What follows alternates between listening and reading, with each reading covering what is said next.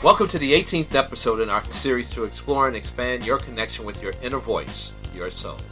I'm Gil Rowland and I'm Soul Dancer, your co-host. For a unique journey, we invite you to join with us.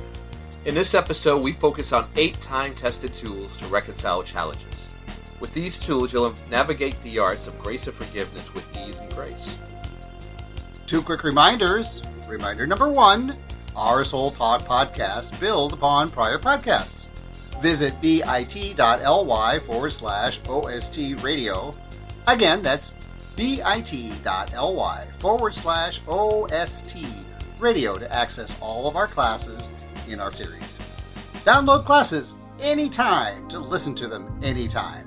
Be sure to download episode transcripts to experience Gil's one-of-a-kind artwork. To access full-length podcasts and videos containing powerful exercises, original artwork, and music, kindly join our Patreon family. Patreon helps you support us as we support you. Visit bit.ly/OST Patreon to access full audio, video, and transcript files of published podcasts.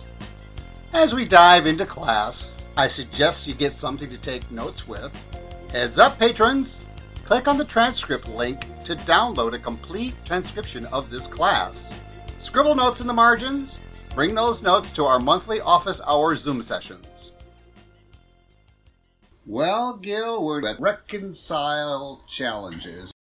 Gil's permission, I want to be a bit of a deconstructionist, and I'd like us first to look at what does reconcile mean to you?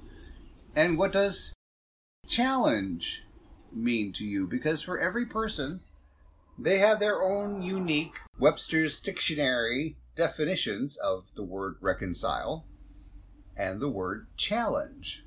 True? Absolutely. I just go back to the old Latin phrase, solve et coagula. And what I mean by that is solve, deconstruct, coagula, reconstruct. Let's take it apart, see how it works, see what doesn't work, if anything, and then once you put it back together in the most efficient way for your production and your evolution. As you go down memory lane and you look at how experience has ripened yourself into wisdom, knowledge into wisdom, meaning once you've experienced something, it actually turns into wisdom. Without experience, you don't have wisdom. I can read all the books there is about boiling water to make an egg, but until I boil the water to make an egg, I only have intellectual understanding of it. I don't have the wisdom of it. Until I'm standing over the pan watching the water boil, now I'm getting some wisdom around it.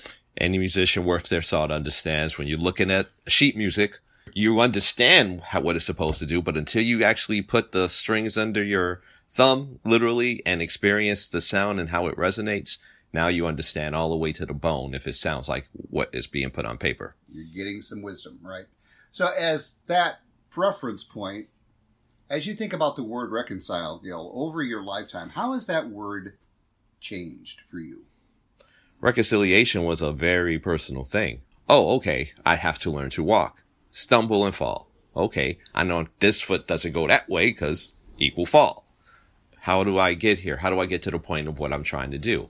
Well, in order to do it, I had to continue to get up, stumble, fall, get up, stumble, fall. I had to get the motor reflexes working to the point that I can actually put one foot in the front of the other in a balanced way that I can now achieve an equilibrium and move forward or backwards or cartwheels or any of the other stuff.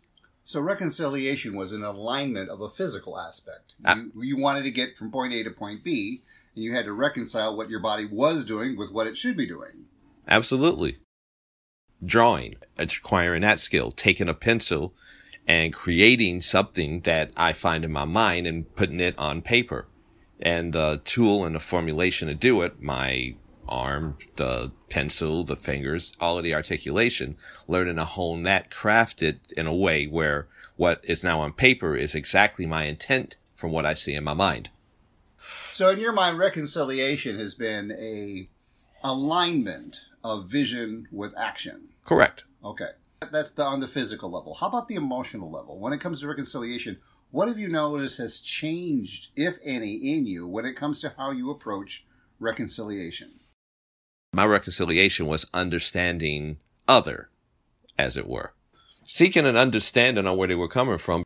Is it fair to say as time melted your consciousness into a larger, expanded awareness, reconciliation, your capacity to be more graceful, your capacity to walk a mile in another person's shoes grew? Compassion.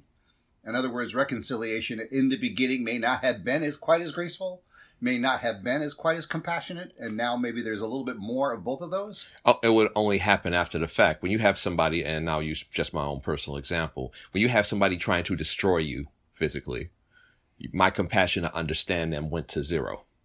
Now my compassion is just to survive. And since somebody's trying to destroy me, they must be destroyed themselves. Now it just comes down to just straight up, in order for me to exist in the 3D reality I find myself in, there's this other person trying to stop that. I must stop him in order for myself to continue. So any compassion, viewpoint, all of that stuff was moot. I didn't care. The only time I cared was to understand strategically how to smite them. Mm-hmm. And an observation of what I've seen in our relationship, Gil, I have sensed you are embracing more fully, bless them, Father, they know not what they do. Oh, absolutely. More often than not. Absolutely. And actually, not even from a point of compassion, my go-to is just laugh at it all. Mm-hmm. The reason why I bring that up is because reconciliation has the misnomer that it's an outside-in job. Mm-hmm. Absolutely. I beg to differ. It's an inside-out job, isn't it? Yes. Well, the thing is, when most people think of reconciliation with anyone, again, you're still looking at it from my ideology is coming from the inside out. Because it's coming from myself, this I know to be true would be the ongoing thing. This is the mean. This is the absolute. They, other, are not in alignment with what I know as truth. Because they, other, are not in alignment with what I know is true. Now an adjustment has to take place. Usually the adjustment is he or she's crazy. They don't understand what's really going on. And in order for me to understand them, they need to come where I am in order for us to make the bridge. Not understanding, gee, maybe I need to change my own perspective on to understand where they are coming from. Because it is not they who needs changing. Perhaps it is I. Once that little nugget falls into place, now that usually comes with compassion and understanding and so on and so forth. The reason why I'm bringing up this internal-external concept with reconciliation, if you found out, Gil, that I am purposefully manipulating you, and my desire to manipulate you, in my mind, was all good. It was based on good intentions. But you find out that I'm manipulating you. How would you feel about me?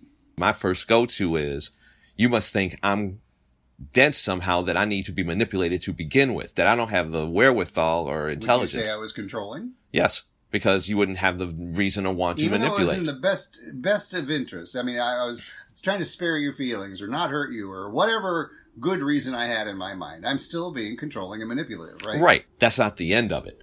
I just understand it as a mechanism. Right. My point being, reconciliation from the outside in is controlling and manipulative.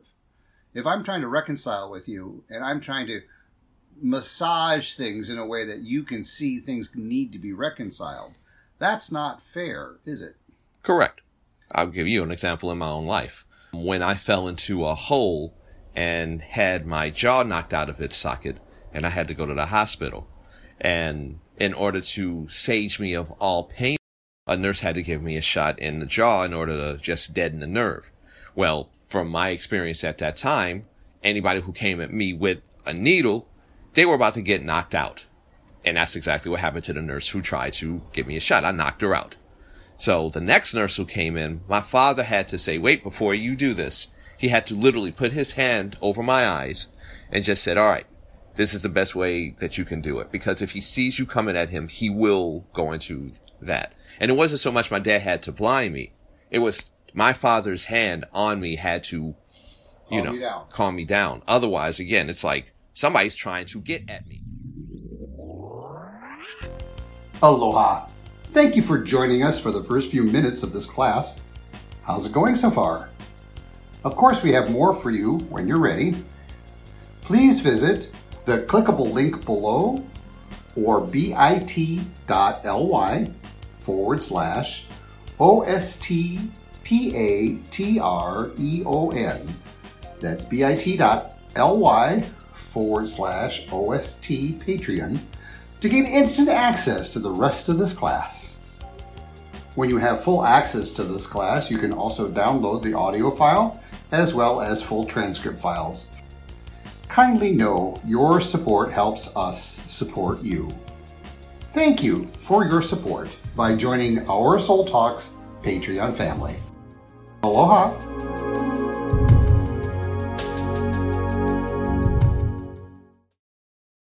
Hey guys, it is Ryan. I'm not sure if you know this about me, but I'm a bit of a fun fanatic when I can. I like to work, but I like fun too. It's a thing. And now the truth is out there. I can tell you about my favorite place to have fun. Chumba Casino. They have hundreds of social casino style games to choose from with new games released each week. You can play for free anytime, anywhere. And each day brings a new chance to collect daily bonuses. So join me in the fun. Sign up now at ChumbaCasino.com. No purchase necessary. VGW Group. Void where prohibited by law. See terms and conditions. 18+.